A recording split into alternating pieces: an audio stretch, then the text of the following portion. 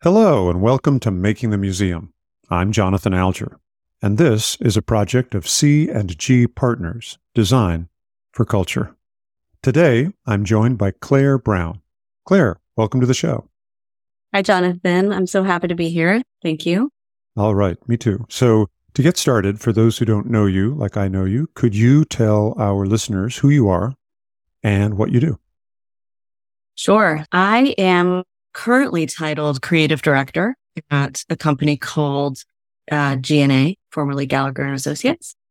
But I have a long background in a bunch of different things, as many of us museum folks do.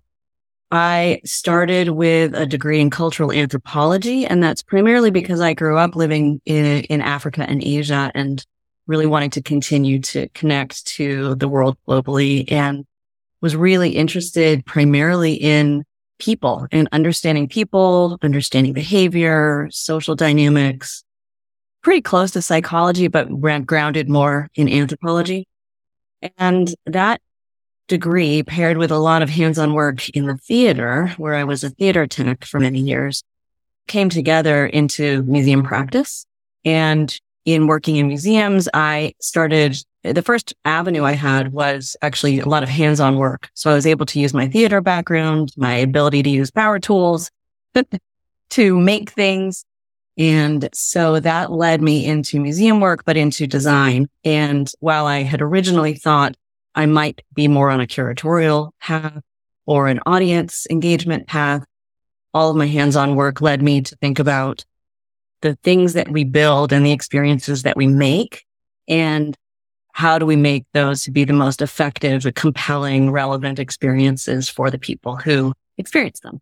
So I did a lot of work at Smithsonian. I ran a graduate degree program for a while, teaching exhibition design, and I now work as creative director. The one thing I'll say is that I do think the title of creative director perhaps speaks to something different than what I see myself doing, which I see myself really as a person who takes care of creative and creativity, and a person who tries to build boundaries and safety around keeping creativity whole and alive and vibrant. And so for the teams that I work with, I think a lot about how to enable them to be their most creative selves, how to bring people together to really maximize and amplify creativity that's in everybody, and to break down barriers that might inhibit creativity. So I do creative direct, but really more, I think, a creative support or caretake, if that makes sense. So you're not a creative director, you're a creativity caretaker. Yeah, I think that's good. Yes. I like that. All right. And you are, that's a great intro, anthropology and being from the stage. I think if someone were to say, how do we ensure a constant influx of talented and innovative people into this field, the answer might be, well, just make sure that you post things about this field on the bulletin boards of anthropology departments and backstage at some theaters that are near museums, and you'll get a good number of people who know something about people, are curious, and know how to use power tools. But you're doing something else now.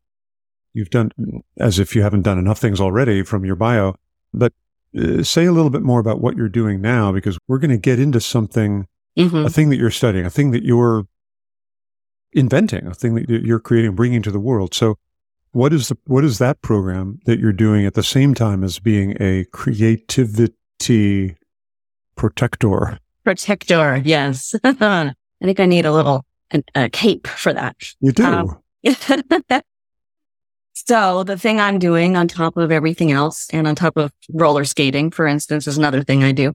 But I'm also working on a PhD. And I've been working on this PhD since I was working as an academic, leading the degree program at the Corcoran College of Art and Design, now the Corcoran School of Art and Design at GW. And at that time, I was really invested in thinking about our practice as exhibition and experience designers, thinking about how to translate that into curriculum, into a pedagogy. And I began thinking about it in a lot of different ways than I think I had been practicing it back in the museum field. And something about being in the structure of the classroom also gave me new ways of thinking about it. And at the time, there was no career path for me because I technically don't have a terminal degree. Although I have a master's degree, I did not have an MFA. And that would have been a terminal degree or a PhD. And at the time I said, I want to keep teaching forever, so I better get a PhD. Oh, I see. The terminal degree that sounds so ominous. Terminals. May I never have a terminal degree unless I plan to design airports. The terminal degree that you thought you were lacking, or that you were lacking, was the one that would have qualified you to advance in academia. Correct. The thing that you do for a living now, degrees be damned. You can be power tools, stage manager, rock on, join our clan and run it. But it's in academia that they have those requirements, right? That is correct. Yeah. And it's a funny thing because especially as a person or any of us who come from professional practice, we think of experience as the qualifier to continue to move on. But academia is different. And at that time, I was really settled on a path in academia. And so I decided that getting the PhD would be a really nice way to further my thinking and to add some rigor to it. And so the PhD that I'm working on is located at Central St. Martin's, which is part of University of the Arts London. And it is a research degree, which is different from how it works in the United States, but it allows me as a researcher to continue to work. And I use my work as part of the research to a certain extent. There is a form of research that is called reflective practitioner, and that's a whole other podcast. But just quickly, I'll say, as a reflective practitioner, which is a term coined by this fellow named Donald Shun, it basically looks at the fact that professionals are critically and intellectually and analytically thinking about the work we do, and we're folding in practice into the evolution of our own work. And so as a reflective practitioner, we think about our work and we write about it as research. So that's what I see myself as. All right. Oh, that's great. Am I allowed to join you in the category of reflective practitioner? I would say that your podcast is the perfect example of reflective. Yeah. One of the reasons, this is total side note, we'll get right back to the main thing here in right after this, right away. But one of the reasons that I'm doing the podcast, and I also have a very short weekly newsletter as well, is to practice the independent creation and promulgation of area-specific knowledge outside the boundaries of traditional academia.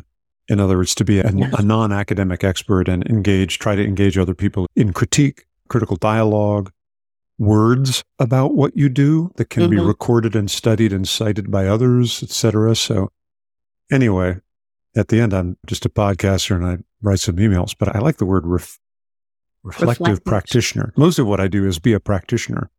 I think all of this is reflection. And I think what you're doing and what I'm hoping to do as well is to further our field. And the PhD is defined by creating new knowledge. And so and I think that's something that you're working on very much as well with the podcast and all your other work, but finding ways to critically explore our practices. I think I just listened to your podcast with Dory Tunstall. Is that right? Yeah. Mm-hmm. And that critical perspective on design or that critical perspective on the work that we do is the only way that we're going to move our fields forward. Right. New knowledge. New knowledge. That's exactly right. Yeah. I try to write new knowledge every week, at least new to other people, hopefully. Mm-hmm. And in this podcast is a platform for people like y'all who are creating your own new knowledge to get that word out there. Speaking of which, let's get that word out there. So today our theme is your theme. We are, drum roll, introducing rapid experience design with Clare Brown, someday to be Dr. Clare Brown. And so we have, as usual, there's a list that people can take away, and I know the list, but not much more.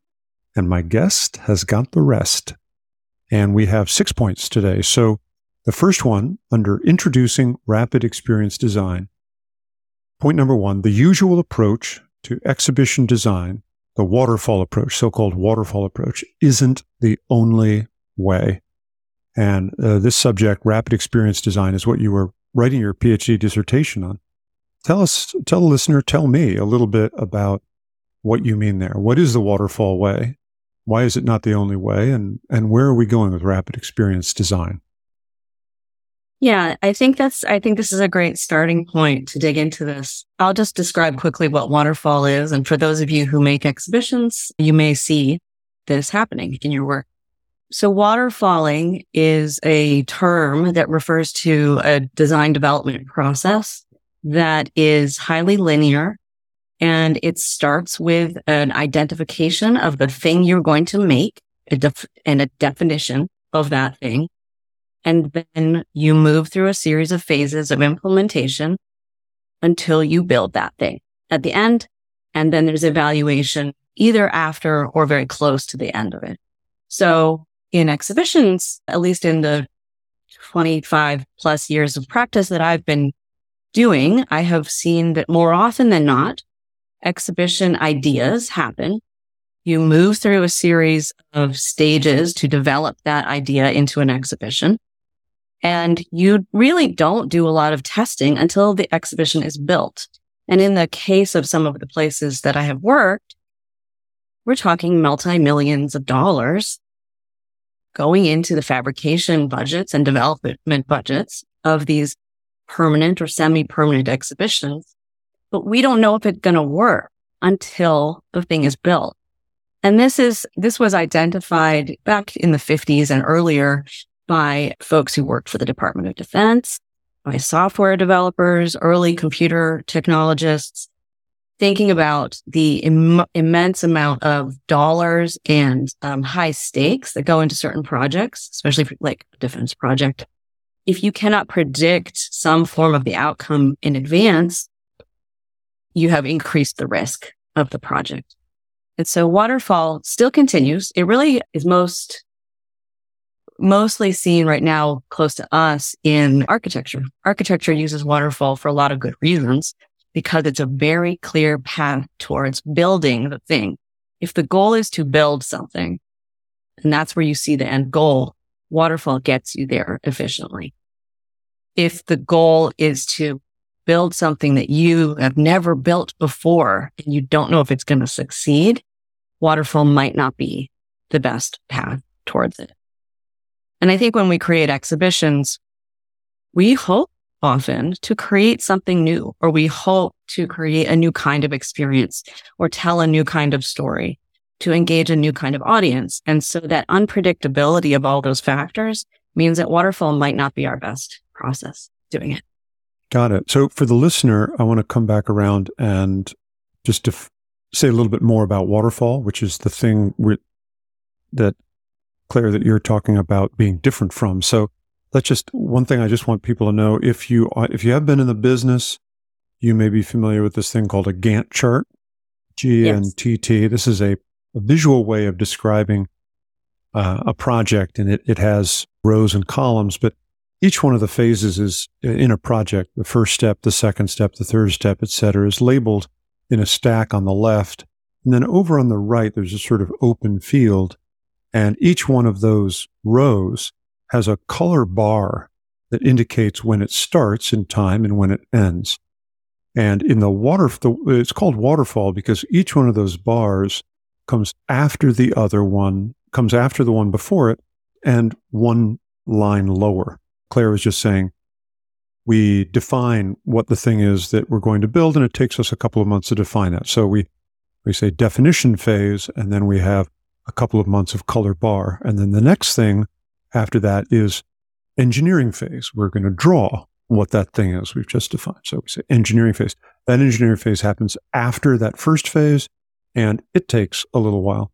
And you end up with this something that looks like a shallow waterfall, sometimes a steep waterfall, where it's a series of stones. Stepping stone. Yeah. Yeah, like flat stones.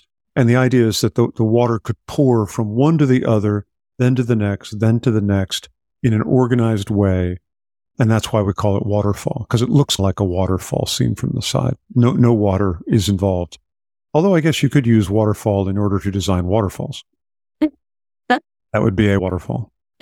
That will not be another podcast. Anyway, I think, Claire, what you're saying is that your method is something different from that. And we'll get into that. So that's going to be a different kind of a form or something you maybe even can't describe that way, but that's what waterfall is. And I think what you're saying is already making a lot of sense. It makes a lot of sense to me. So let's just jump into point number 2.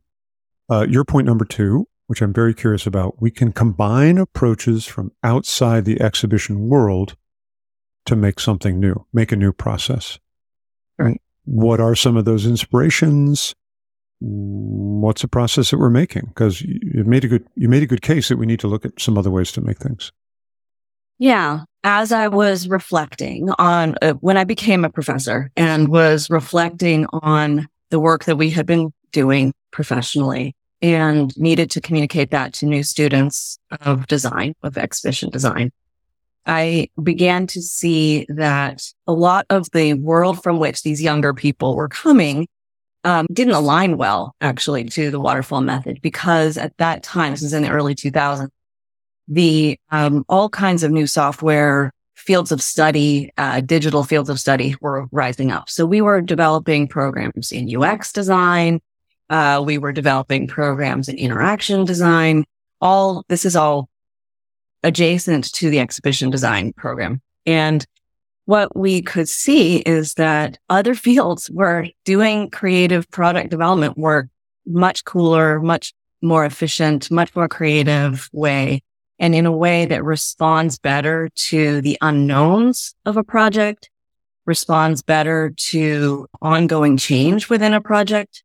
And those are factors that are very clearly part of developing exhibitions, dealing with unknowns, dealing with change throughout the process. And I began to see at that time that as I was teaching this, it probably made sense for me to fold some of these other methods into it. So it became a little bit of an experiment in the classroom to teach exhibition design, but to teach it in a slightly different way than I had even been doing it before. So to get to some of those things that I was pulling in, I already mentioned UX design. Just software development and design in general grows out of a process called Agile. So Agile methodology is a way of developing software or digital products that is highly circular, whereas Waterfall is linear. Agile is circular. And what that means is it allows an idea to be, I'm drawing with my fingers a circle in the air. For those of you who can't see me, you start with your idea or the intention behind the thing you want to create. You begin to develop it. You test it along the way. You fold feedback around that idea into the next stage of development. You test it again. You fold feedback back in. And essentially, you come around full circle back to the original idea. However, here's the key. You don't do that once. So Waterfall takes one idea, runs it through that linear process. Agile allows you to do that little circle or a big circle of idea, test it, feedback, repeat it, rinse and repeat for, let's say, 10 versions of the concept of the idea up front, so that you end up with essentially, I'm just going to use 10 as the number, 10 well-rounded understandings of what this thing could be before you move to the next phase of work. And so that right there opened up huge things for me, because I thought, okay, that's great, because that means you have a sense of more than one concept of how it's going to work. You've begun to test it either with actual users or visitors, or hypothetical testing, like through personas. I can talk more about that later. And you then know you have the whole slate of options that you know possibly could work, might work, won't work. And you now have a better chance of knowing that you're going to create something that out of that pool, something that will work. And in exhibition design, there is a point at which you might shift over to a waterfall method. And that's really just once you have gone through some rapid iteration and testing up front. And then you might need to break apart into our disciplines, content, etc., fabrication, design. And then we might waterfall it in order to just get the production documentation done. But rapid experience design, which is the thing that I'm working on, draws from Agile in that sense of rapidly iterating lots of ideas, big concepts, little concepts, wild cards, safe bets, all at once before we make a decision to move down a path. And then the idea with rapid experience design is that it also folds that feedback and testing throughout all phases of work. So Agile was a big influence on this new model of work that I'm working on. But there's a couple other things that fold into it as well. Around the same time, service design is another discipline that was being developed. Service design takes another very holistic approach at looking at the end-to-end experience of a service. That service could be booking a hotel room, going on a vacation. So it looks at pre-experience that might be going on the website, finding the hotel, booking your room, the during experience, which is like when you're there, and then the post experience, which is what is the follow-up. How does that experience lead to yet another one, for instance? And when I think about exhibitions, it's very easy to think of exhibitions or museum design as a service in that sense, that there's a pre-experience, during experience, and post-experience. So I began folding some of service design principles into this as well.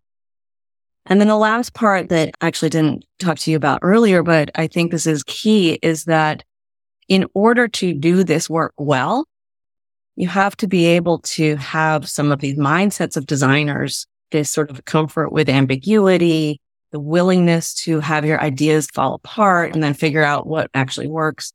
That's very much of a designer's type of mindset. But we work with historians. We work with other subject specialists, scientists. We work with all kinds of people who are providing content or managing collections or directors of museums. And they don't all share that designerly mindset. And so in order to make this work, I started looking at models of collaboration that allow for people to overcome some of the barriers that happen when multiple people come together from different angles.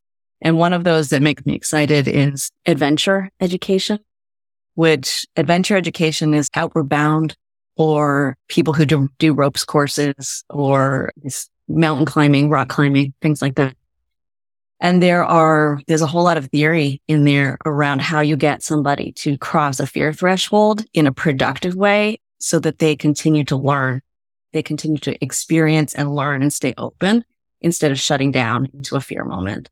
And if we have another opportunity to talk, I might fill up more of that part in. That's how, if we do, we will have to do that podcast from on top of a zip line or something like that. I'm game. Let's do it. Sign me up. I just have microphone. We'll travel. So yeah, service design, just for listeners. We do a little jargon watch on the show from time to time. Service design, if you want to think about what that is, it's easy. Product designers design products, which are tangible things that somebody uses or uses to defibrillate someone or picks up in order to brush your teeth with it or whatever it might be.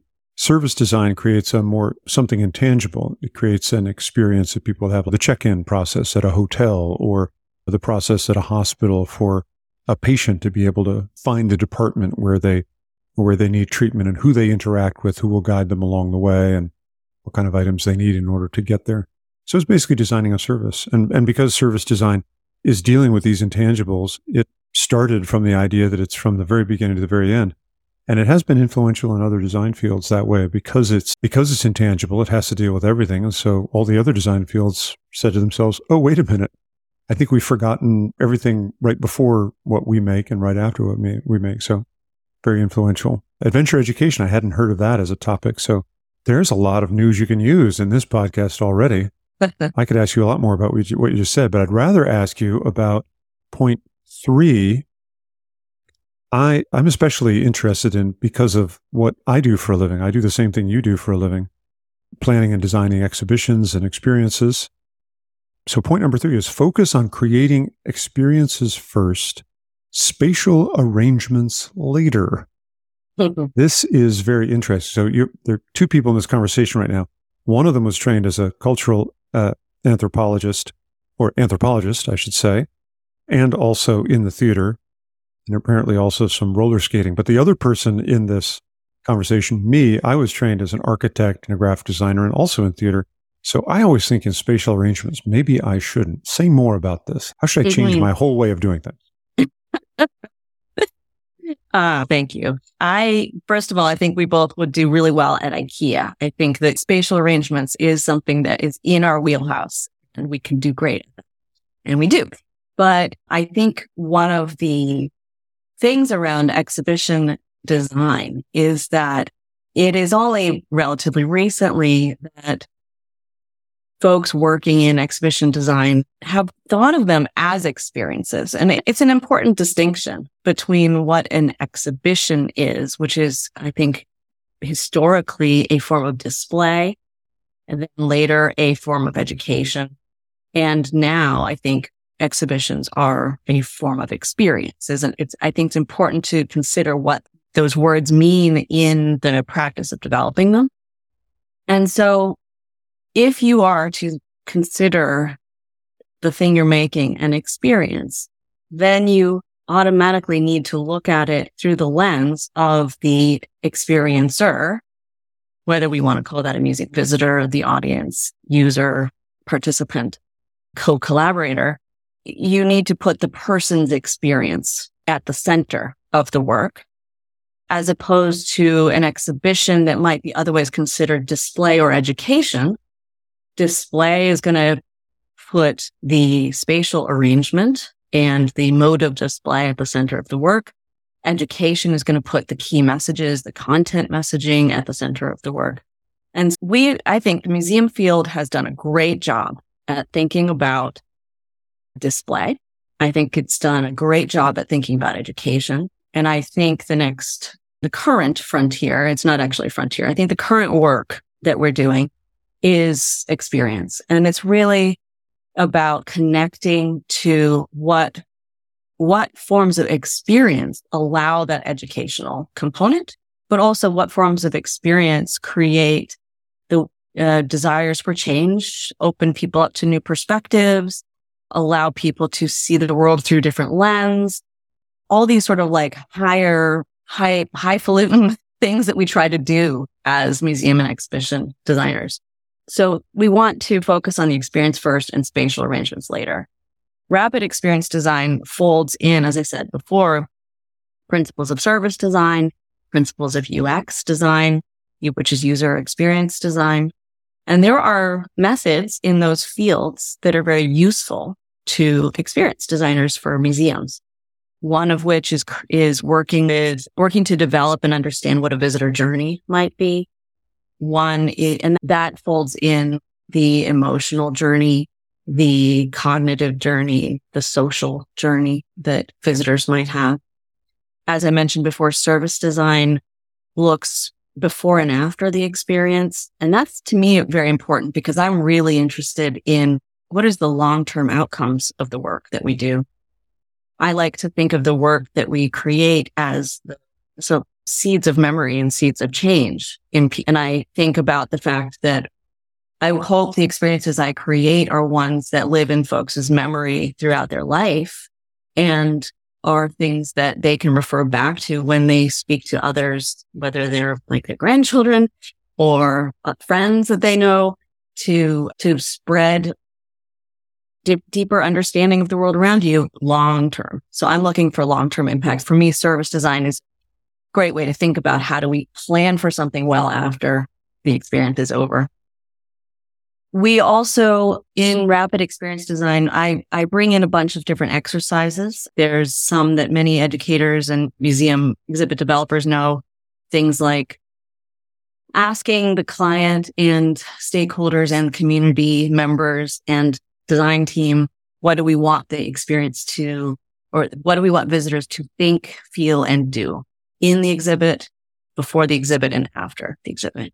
That simple exercise brings people who are developing the exhibit immediately away from the stuff of the exhibit and focuses on the experience. So this is putting experience first, spatial arrangements later. It's not to say that spatial arrangement isn't important. Spatial arrangement can be an offshoot of understanding what experience we want to create or need to create. So when you say put experience first, are you talking about the way you just described it? It's fairly general. What do we want our visitors to think, feel, and do before, during, and after the thing that we're going to have them go through? Is when you say experience in this sense, are you just talking about generally what the experience is like at the broadest scale? Or does that drill down also to what is the specific experience going to be? Let's say we're planning you and I are designing or planning some real big exhibition, and there's a series of moments or beats in the experience, and it's somewhat linear. And the first thing we'd like people to do is understand what water is. How does water behave? Is it a particle or is it a wave? And we want people to understand that. And the first experience, we want to have them just understand that. And there are many ways you could do that. It could be a big spatial arrangement. It could be a small spatial arrangement. It could be no spatial arrangement at all. It could be something we ask people to have already done before they arrive. Am I getting at the right kind of thing, that this can be at the large scale and the small scale, but almost in the method that you are advocating here, you have to think without being handcuffed by thinking about space first. Is that a way of saying it? I think that's accurate. I don't think I coined this, but I love to use this phrase. People talk about the tyranny of the floor plan. I love that phrase because I do think that any of us who have had any classical training in design documentation, whether it's architecture or product design, we default to looking at where things are in space. And sometimes that can miss the point, or it can overshadow the thinking about the overall experience and those experiential moments within. And I try very hard with our teams to delay the process of doing the floor plan. It's not that we're not going to do it, but I like to stretch that period of time before we get to actually drawing the floor plan, because it allows us a chance to talk and think and sketch more about the intended experience before we lock things into place physically in the space. And I think it also allows us to move away from predetermined notions that an exhibit has to be an exhibit formally. I think if we're hoping to achieve a certain kind of experience or offer a certain kind of experience, we may settle on the fact that actually the thing we want to create is more like a walk in the woods as opposed to walking into a building. We identify first, or this is something that you would happen upon in an urban environment. And this is actually a city bus takeover as opposed to something that fits into the gallery we've been assigned to. And I just like the idea of being able to stretch and maximize those early stages of work before we've landed firmly on the floor plan version. Right, which is one reason you need a new process, because that floor plan is typically one of the first things that the planning and design team is expected to cough up. Exactly. So that other people can get as specific about it as possible and start estimating it and so on. Exactly. All right, I'm going to do a quick station identification, and we'll get back right away to Clare Brown, who is working on her PhD dissertation right in front of us. If you're just joining, you're listening to Making the Museum. I'm Jonathan Alger, and this is a project of C&G Partners Design for Culture. If you find this show valuable, please help spread the word. You can rate the show in Apple Podcasts or Spotify. You can write a review in Apple Podcasts, or you can just tell a friend to go check out makingthemuseum.com for everything about this podcast and the newsletter. Now we are going to go back to the show. Today we are talking with Clare Brown about introducing rapid experience design. And we were just talking about walks in the woods and taking over city buses and handcuffs and tyranny. But we're going to get next to point number 4 out of 6. We got 3 more to go. And point number 4 is fascinating to the ever-present project manager in me, which is this new approach can de-risk a project. That's a kind of a new word, de-risk, take the risk out of a project. You started to talk about that earlier in your introduction to this introduction. How does your proposed approach of rapid experience design de-risk a project? Yeah, so risk is present in so many ways in the work that we do. And so let me just pull apart risk as a thing for just a second. I want to think about risk in relation to experience also.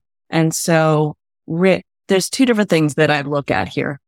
When we think about experience, we're designing experiences. We're thinking about the visitor experience. We're thinking about creating a lasting experience in memory, for instance. But we have to also turn the mirror or put a mirror to that and consider the experience of the people making, the people doing the work of creating the experience. So at a point in time, I was going to title my PhD thesis, Redesigning the Experience of Experience Design. Maybe that'll be the title of my book if I ever write something. But I like the other one you already have. Yeah, okay. There's the other way, it's just going to turn into a Monty Python sketch at some point. Exactly. It just folds in on itself endlessly. That's right. The sequel to the Experience of Experience is, of course, the Experience of Experience. Anyway, sorry, I'm totally butting in on your points, which are great. Please continue. No, it's great. But the reason I bring that up about the experience of doing the work is that in order for me to think about risk generally on a project, I think one of the categories of risk is also the risk that participants feel in participating in exhibition development and design. So my first point about this new approach can de-risk the project is that rapid experience design offers a model to reduce emotional risk to those people who are working on the project. And I haven't gotten into this a lot yet, but the short version is in order for us to create great experiences for others, we can't go into it in a combative situation, in a situation where we feel fearful, in a situation where insecurities are high. And I will say that it is not uncommon that exhibition development teams feel a lot of tension within their team. And that is something that, to me, there is a mirror between the tensions felt within exhibition teams and then the thing that we create on the other side. And sort of rapid experience design, as I'm writing about it now, involves a lot of work up front to develop a productive team relationship. And I believe strongly that the agile process, if done right, can create a really exciting collaborative dynamic environment within which that creativity can blossom. There's a lot more to be said on that, but that's one aspect of de-risking a project. But then for the project itself, the thing we're making itself, the ongoing testing and validation of the ideas throughout every phase is one way to de-risk the outcome earlier, whether something has the possibility of success or failure before you get to the end. It also, if your testing and validation includes community and stakeholder engagement, which it should, that's one aspect of testing, then you already have audience, participant, and stakeholder buy-in as you're moving forward. If you include your client in that validation and testing process, you know that by the end, the client will understand. They will have buy-in by the time you present the final piece, final thing that you're making. It's really important also in this process because it is circular, to include intentional and planned moments of evaluation of how things are going. That's a strong principle of Agile, which is that you have a moment of pause where you look back and you look forward. How are we doing? Are we still on track? Have the conditions changed? If the conditions have changed, what do we need to do to fold those new conditions in? If we're not on track, what do we need to do to get on track? And having that intentional moment as part of this circular process helps to de-risk the project because it's not a too big to fail situation. It's not a stay the course situation. It is really let's allow the fluidity of a natural project like this to help us along the way to get to where we need to be at the end. That change is invited into that. So you allow that reflection on possible change. So those are some of the ways in which de-risking can happen. Right. So depending on, for our dear listener, depending on where you're coming from, you might be coming from multiple identities. But for those who are on the team, this process might make it easier to be on the team. And for those who are responsible for turning something over on time and on budget, this might be a way to do that. I think anybody who's listening to this show will find it mighty appealing, some way that you, or should find it mighty appealing, some way that you can build in something throughout the process of a project that makes the outcome of the project more certain to be successful, better able to avoid failure, etc. I don't know. Now that I know what it means, you had me at de-risk. Print the t-shirt. So point number 5, though, you were talking about this before. Your 5th point was that the process was inspired by teaching fast courses. You taught at the Corcoran, you led a group at the Corcoran, and from your description, your students were coming into this bright-eyed, wide-eyed, what's going on here? And they weren't necessarily coming in at all fettered by any knowledge of waterfall or anything. And it sounds like maybe they were more coming from a school that had Agile in it anyway. And maybe it was just easier and more natural to teach them in that direction. But say a little bit more about why it is that teaching fast courses in the green room. Before the show, we were talking that these courses you would teach would be like 20-week courses or something. Mm-hmm. So you couldn't spend 19 weeks trying to explain what an Agile process project methodology is. How did teaching fast courses start getting this thing percolating? Yeah. There's nothing like a deadline to spur new knowledge. I'll tell you that. So having at the Corcoran, we were teaching exhibition design students who had 15-week semesters. And in a thesis, which is the second year of the work, those students had 2 semesters, but there was a lot of falderall that would happen in those 30 weeks. So it really came down to about 20 weeks for a student to have your idea for your thesis project, which according to the established curriculum that we needed to uphold, meant that they were developing and designing their own exhibition around their own topic. And that's something that later on I was able to dismantle a little to be a little bit more flexible. But at the time I started doing this, that's what we had to do. And what was happening, and this is a natural course of things, and I have seen it in the museum side of the profession as well. The focus on the story was the starting point, and that is important. Every exhibition really needs to understand what the story is. The historical narrative or the cultural narrative or the narrative in general needs to be prominent. But our students were taking upwards of 7 to 10 weeks to develop their content, as we call it, before they were even embarking on a design process. And I needed to find a way to get them to circle that content development into a design effort and to very quickly begin to generate ideation around what these experiences or exhibitions were, what they look like, what they feel like, what the kinds of storytelling is, what's the materiality, what would happen if a visitor came in a group, what would happen if a visitor was an expert or a child.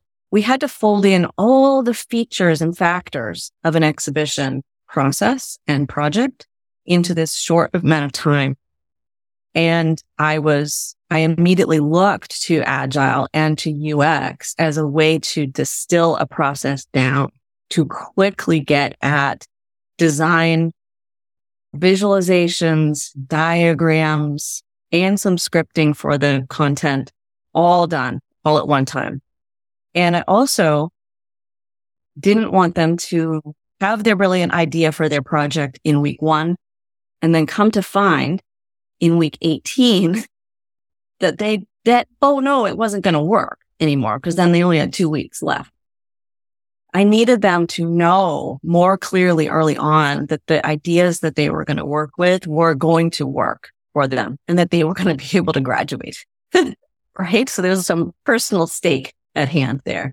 And so the ability to do rapid ideation involving testing and prototyping of lots of ideas up front, while that might seem like a boatload of work up front, what it did is it allowed them then to be really creative throughout the rest of the semesters and be able to implement something that they had a little more assurance was going to work in the end.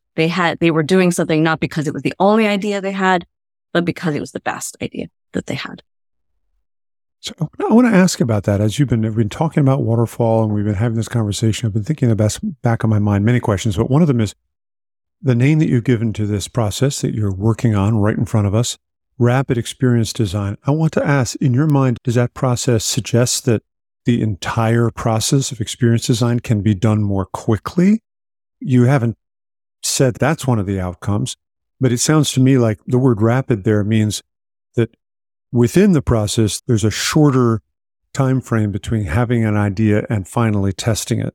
In the traditional waterfall method, you have an idea, you're a student, you have your idea. It's like the old Académie des Beaux-Arts.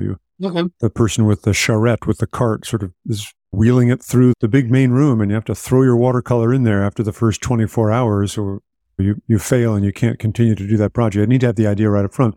So in your academic world, the students would have the idea in week 1, only to find out perhaps in week 18 that it was no good. It sounds like rapid experience design is telescoping that time from week 1 to week 18 down to just, I don't know, a few hours or a few days. So you can more rapidly come up with an idea, test it, come up with an idea, test it, not necessarily know everything, not necessarily know the entire content, but make progress on all fronts more quickly instead of taking a lot of time on each step. Is that what rapid means in this case? A bunch of quicker circles instead of one big long line? Exactly. It does. And it means front loading that circular activity right up front in the process, as opposed to, like you say, one big circle where the circle concludes at the end of the project. Right.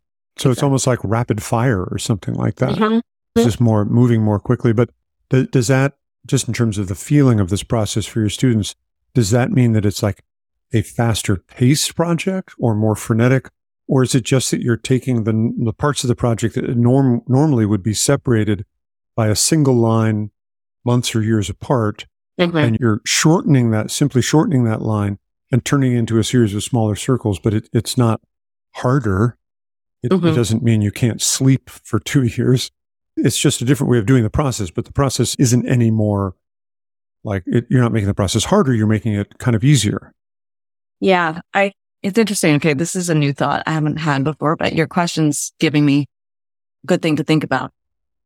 I think it mimics the energy. I'm a dancer also. I know you're a dancer too, right? Yeah, that's another podcast entirely. Yeah, but I think we have we have a podcast backlog problem here. We do. But I think a lot about energy in our work, and not in a woo kind of way, but like literally, like, when do I have energy? When do I have mental and creative energy to do something? And I think about the arc of that energy in a project. For anybody who's starting something, you might have a lull because there's anxiety, right? So there's a little bit of avoidance that happens. And then you finally kick it into gear. You start doing the work. There tends to be like a cluster of energy up front in that work. When you begin ideating, you tend to have a lot of really good ideas or a lot of crazy ideas, whatever, just a lot of ideas. And when you bring 10 people together, let's say an exhibition team, multiplied, you have an exponential number of amazing, interesting things to think about at the beginning. And I think it has been a disservice to waterfall a creative project like that, where you actually eliminate all of those you silence all of those ideas in favor of quickly deciding on one and then making that happen throughout the rest of the process. So when you're asking about, is it harder or faster or longer? I think what it's doing is it allows you to align and maybe be more, I don't like using the word efficient because it's a very corporate sounding word, but you are using you are efficiently using that creative energy up front to test and make use of all of those ideas up front rather than eliminating them right off the bat. It's not harder because you naturally have that energy exists. So I don't see that as being harder at the beginning.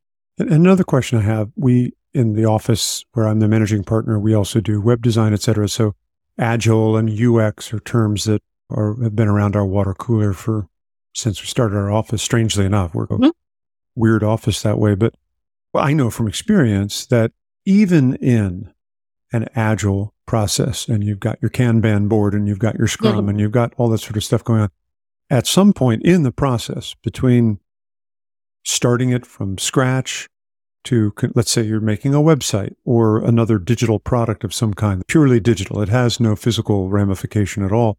At the end, you've done your gold master, or you've pushed out your alpha, and then finally you've done your launch and whatever, it's been QA'd.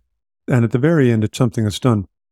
There's a difference between the beginning of that process, where there's been no commitment of labor to actual product, which is different by nature than the end of it. So at the beginning, when it's blue sky, you can be saying, hey, what if this website were instead a potted plant? And people say, great idea, it's a potted plant. But if you've determined it is indeed a website or a digital print, we're going to make this digital thing, at a certain point, someone's going to start writing some code. And then that'll be assessed. And then someone will start writing some more code, and that'll be assessed. And although that's not tangible, it is there, and it is a product people have made. And at some point, a day before you launch the thing, all of that incremental work has been done, and you could try to rapidly iterate on that all you want to, but you're not going to be able to redo that entire body of work that you've been working on for months. So even in the agile situation, there's some waterfall somewhere. Yeah. Right? You do those rapid things. I love the idea of, I think what you're advocating is get your hands dirty, get out your power tools, get out your anthropological thinking, get a bunch of people together, de-risk the thing, and just start breaking some stuff and making giant models and testing them with people and showing them to your family as early as humanly possible so that you get more good ideas out there that you test instead of spending all your time talking and not testing and only having one good idea that you don't know whether it works till the end of the 18 months. But a long-winded way of saying, isn't even in your process, isn't there some waterfall somewhere towards the end? Yeah, there is. So that's a very good point. And I think so.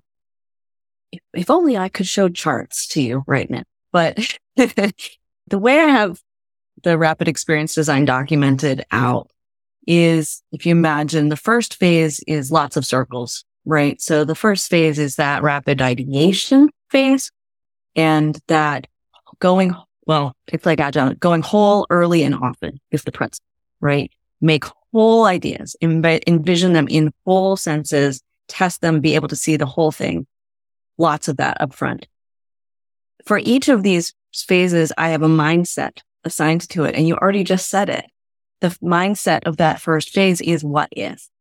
So the what if mindset allows you to do that expansive thinking, that divergent, convergent, right? So where that's the divergent phase. As you then move to the next phase, this is going to get much longer, but there are mindsets that assign to each of the phases. And as you go down much further in the line of work towards the completion, naturally you have to become a bit waterfall because you move from creative ideation into production and documentation. Documentation does not need to be agile in that way, unless you need to test the documentation, adjust it, and come back.